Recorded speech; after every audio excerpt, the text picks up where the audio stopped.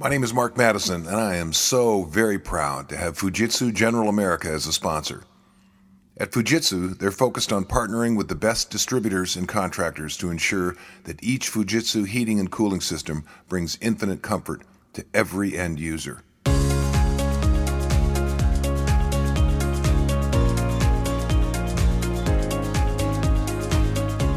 Adam Christing has been featured on more than 100 radio and TV shows, including ABC World News, PBS, and Entertainment Tonight. He's the president of CleanComedians.com, an entertainment and speakers bureau. He has personally given more than 4,000 performances and speeches.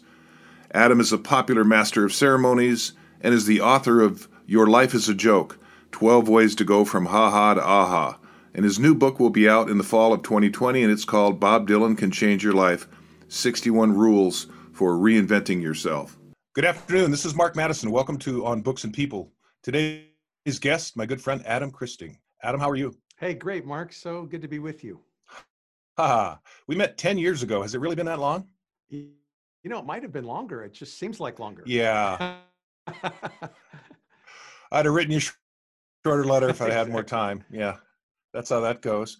So how did you get started as a comedian / speaker? You know, it's funny, the things that I used to get in trouble for in school, I now get paid for. And so I was the class clown. And in fact, I'll tell you a funny story. In 8th grade, I was already doing magic tricks, and I was gambling in the restroom with some boys, and I could have gotten in big trouble.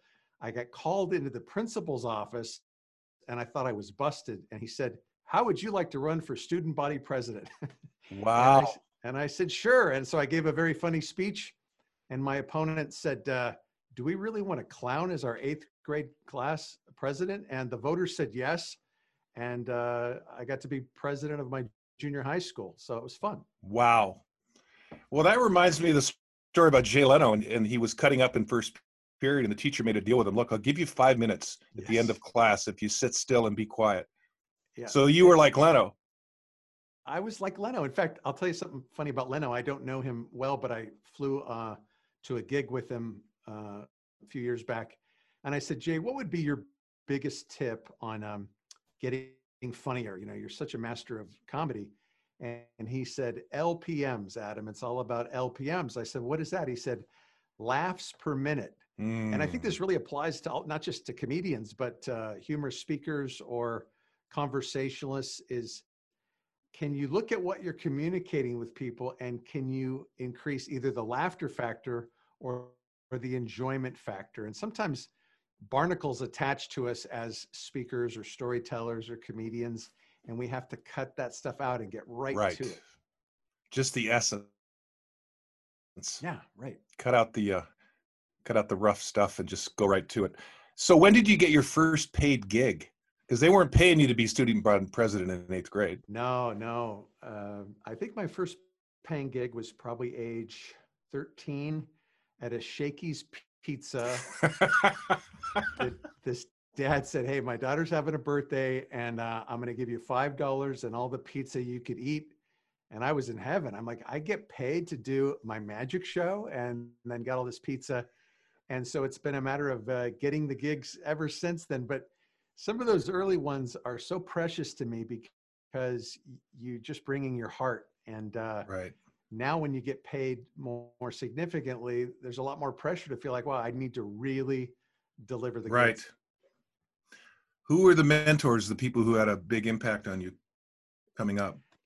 I had a professor in college. Probably the best course I ever took, Mark, was actually, it wasn't a course. It was a team I was on, the speech team, and they called it forensics, which I always thought had to do with dead bodies. Right.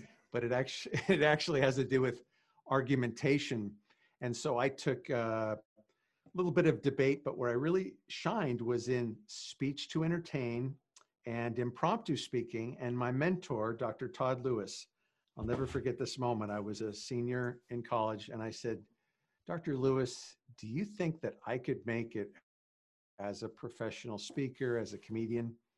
And he said, "Adam, I think you could, but what really matters is whether you think you can." Wow. And it was like a light bulb went off for me. Like, wow, it's important to have other people believe in you, but what's most important is your own self-confidence and willingness to Yeah, believe. the word is self-efficacy. Do I really believe? That's awesome. What a great teacher. Anybody else?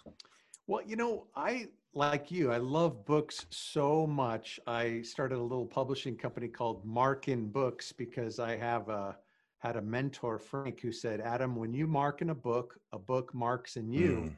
And so, like you, I love to read biographies, autobiographies. A book that really changed my life was Frank Bettger's book, How I Raised Myself from Failure to Success Through Selling. Even though I think it was written in the 1930s or 40s or way back. 1927. Oh, I love that you know that. I love It's that you know it's that. my top. It's my top Oh, 10. it's such a classic. And so I was newly married and my wife was student teaching. I had no income. Suddenly, like, wow, I've got a family going here. We're trying to get a house. We were taking back wedding gifts and cashing them in for income. But when I read that book, I realized I have something of value that I can share with people. And in the beginning days, it was a lot of school assembly programs. It was children's ministry events at churches. And so I started to make 50 calls a day. And rather than approaching it like, hey, I'm selling you, it was more, how could I be of service to you with the special program I have about reading or about saying no to drugs? And it got to the place where I think it was about every 22 calls, I would get a booking, and it just became a fun numbers game. Right. 2 out of 50. Yeah. It's almost like there's 4 aces in the deck and there's 52 cards. So yeah. It's kind that's, of like, it's like blackjack with real money. and that's such a great, I love that book.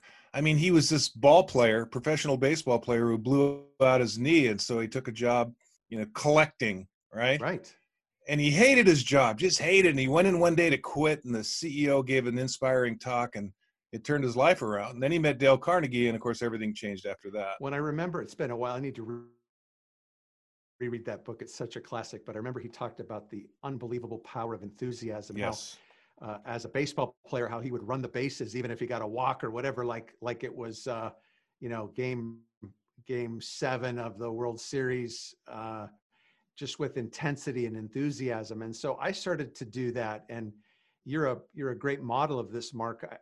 I do think in the self-help arena, there's a lot of BS, a lot of fluff, but there's one principle that certainly works, and that's the act as if principle. Yes. So I'm going to act the way I want to feel, even if I don't care for someone necessarily. I'm going to act like I do, and pretty soon my emotions change, and I do feel more loving toward them because I'm acting my way into how I want to feel. William James, the father of American psychology, said it. Is a bird happy because he sings, or does he sing because he's happy? Yes. And what's fascinating about Bettger is what they nicknamed him Pep. Right. Because he had lots of pep after he made the decision to be enthusiastic. And he said by the end of the season, he doubled his income just by being enthusiastic. Oh, yeah. And that's the part that grabbed my attention in that book. Yeah, and so that's really how you mentioned about mentors. Sometimes it's best to have a mentor that you can have lunch with and hang out with, but we can find mentors in history, in books, right, in movies, in our faith, in the Bible. There's so many places to find mentors. The real secret is, are you willing to learn from them? And so whenever I read a book, I have a pen in hand. If it's a Kindle book, I'm highlighting it that way. But I try to create a top 10 takeaway list yes, from the books that I read, so that I'm extracting takeaways. And sometimes they're not even the takeaways that the author might want us to have. Like, for example, just read a biography about Sammy Davis Jr., maybe arguably top 3 entertainers of the last 100 years. And even though he was a super dynamic success on stage, he made over $50 million, but didn't keep any of it. And so one of the takeaways for me from that book was, it's not how much money you make, it's how much money you save and invest and give rather than spend. He had the largest personal tax bill in the history of the United States. Yeah, he owed something like $70 million or something. It was unbelievable. I read a book years ago about it, and it just broke my heart because they ended up settling. But, to your point, it's not what you make, it's what you keep. So how and when did you come to the decision to start Clean Comedians? mean, you were doing a lot of gigs. You were super Right. busy. When did that happen? I remember doing a gig for a Cadillac dealership for a Christmas party, and they were very nervous about bringing a comedian in. This might have been the late 80s. And they were just kind of keeping their fingers crossed that I wouldn't do sexual innuendo or racial material, and kept it 100% clean, because I always did. I always felt like I don't want to give a performance that I can't invite my wife, my mom, my grandma, my kids to see. Right. And so it really struck me when they came up and they did not say, "Hey, that was the funniest show we've ever seen." What they said was, "That was so funny, and you didn't cuss a single time." Right. And so then flash forward, I had a friend, believe it or not, a pantomime artist named Kerry Travanovich, who was super busy doing school assembly gigs. He'd been mentored by Marcel Marceau. And it's kind of crazy when you think about a pantomime as a motivational speaker, but that's what he is.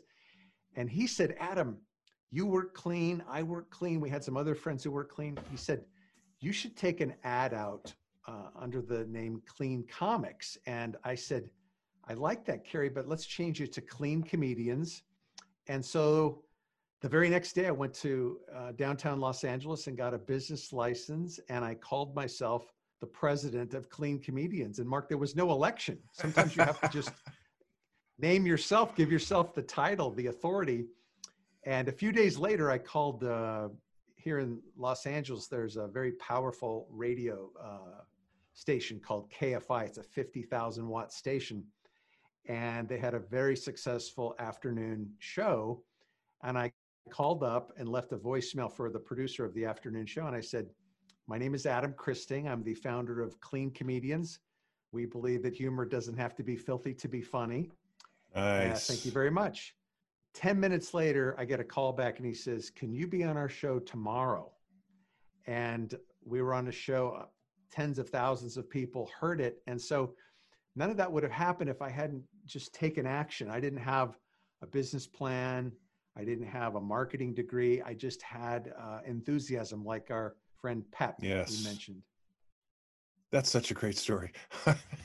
and now tell us about Clean Comedians. What happened? So I'm having an event and I want to. And in 2005, we sold the business, and I started doing some other things. I have as you know, a passion for philosophy and theology, and I made a couple of films. I bought the business back in 2012, and we are just now really reinvigorating it. But what we've focused on is for a meeting planner not to have to worry about 3 P words: profanity, no profanity; politics, no politics; and the final P is prejudice. So you're not going to hear gender bashing. You're not going to hear racially insensitive material. And so it's laughter you can trust. And so we work with about 1,000 different meeting and event planners who want their audiences to enjoy entertainers and speakers who get big laughs without getting offensive. Nice. So how does somebody contact you to do that?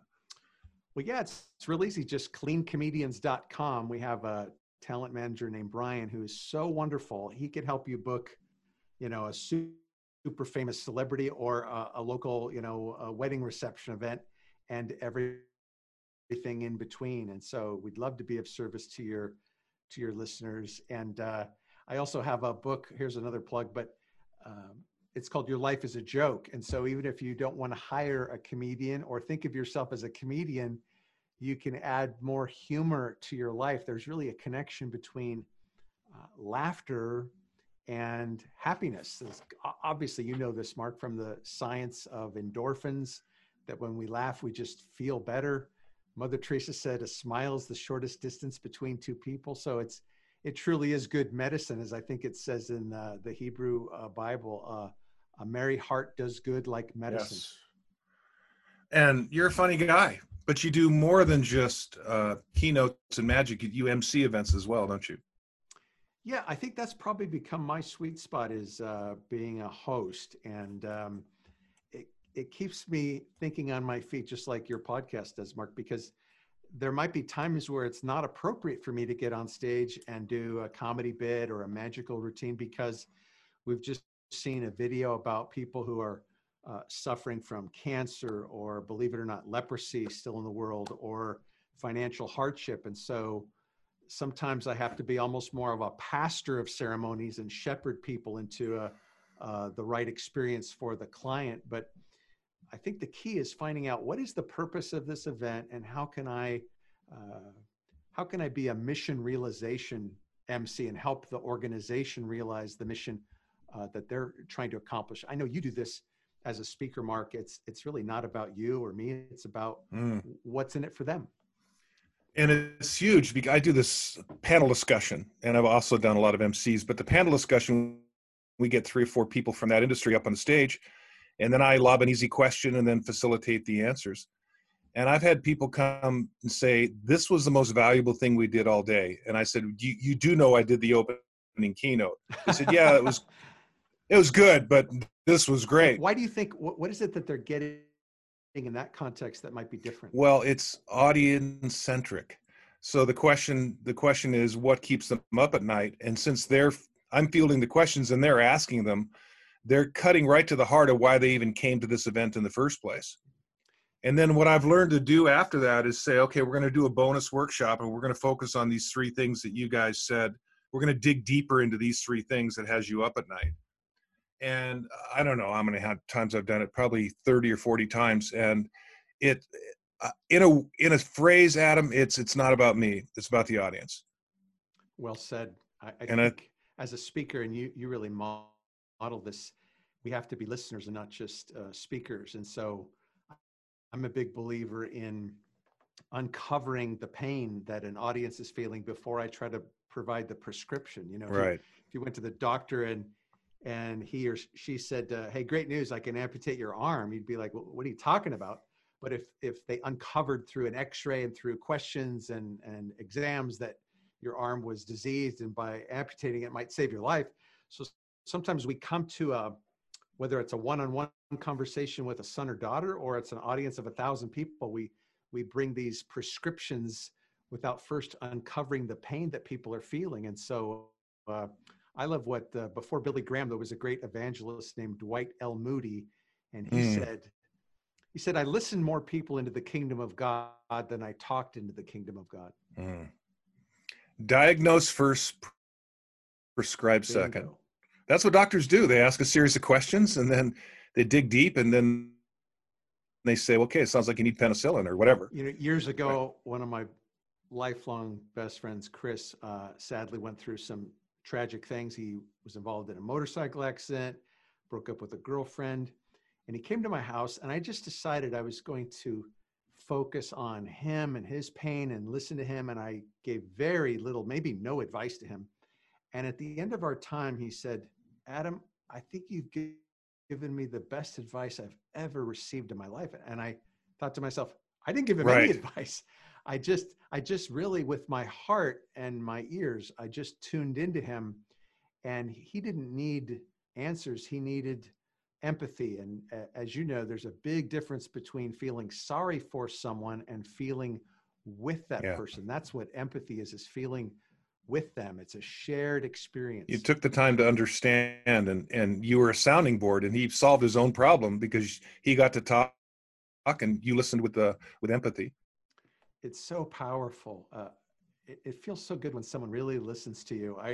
I had a friend years ago who used to talk my ear off, and sometimes I would, this is embarrassing, but I would set the phone down and go make coffee or catch up on a little sports and come back, and he'd still be talking. And at the end he'd say, hey, thanks so much for listening. Now that's not a good example of deeply listening, but I just knew that he just needed to talk and talk and talk. And so where the challenge comes in, and you do this so artfully, Mark, but is knowing as a speaker, as a communicator or an entertainer, you're the leader as a host of an event, as an MC. And so you have to combine, I think, listening first, but then as Jay Abraham, the marketing guru, says, people are silently begging to be led. And so I think they want to be heard, but they also want to be taken on a journey. And so you need to know where you're taking them. I had a heckler once kind of go off, and that doesn't happen very often because I'm not in nightclubs and, but every once in a while at these events, there'll be some drinking. And this guy was kind of out of control. And I said, did you get a lot of trouble in school when you were a kid? And everyone burst out laughing. And it wasn't not my intention to make him feel bad, but I had to do something. I couldn't let him continue. Right. And the audience is rooting for you at that point because you have the microphone, you're on the platform. And so I think they're hoping that you'll take charge, and you did. Yeah. And then I said, if we were in Texas right now, the women would say, "Oh, bless his heart." Which turns out that's not a good thing. Well, I want to go back to what Jay Leno said to you last for a minute, right? So now I'm asking you that question. What advice would you offer someone who wants to become a speaker or a comedian? I think the key is not so much the technology. A lot of people right now are thinking, oh, I can't be a speaker because we're in this pandemic and they're not events, but you're already a speaker. The question becomes, how do you get paid for it? And the answer is by bringing enormous value to other people. And this is where it's easy to get a little bit lost because I'll just put it this way. You want to be very specific. And so think about 3 takeaways that you can uniquely provide an audience. Like Mark, you are clearly a master in the areas of sales and personal development and health. And so our listeners need to think about, what am I an expert on? What do people come to me and ask for my advice or input on? And you might think, oh, that's not very valuable, but I bet it is. I've heard, I have an accountant who's a tremendous speaker. He's not a comedian. He's not a magician. He's not a motivator, but he is so generous in his sharing his knowledge. He helps people. He says, I'm going to help you disinherit the IRS, for example. Nice. And people feel like, wow, I'm getting value. And so the question becomes, how can I take my expertise and present it in a way that's very valuable?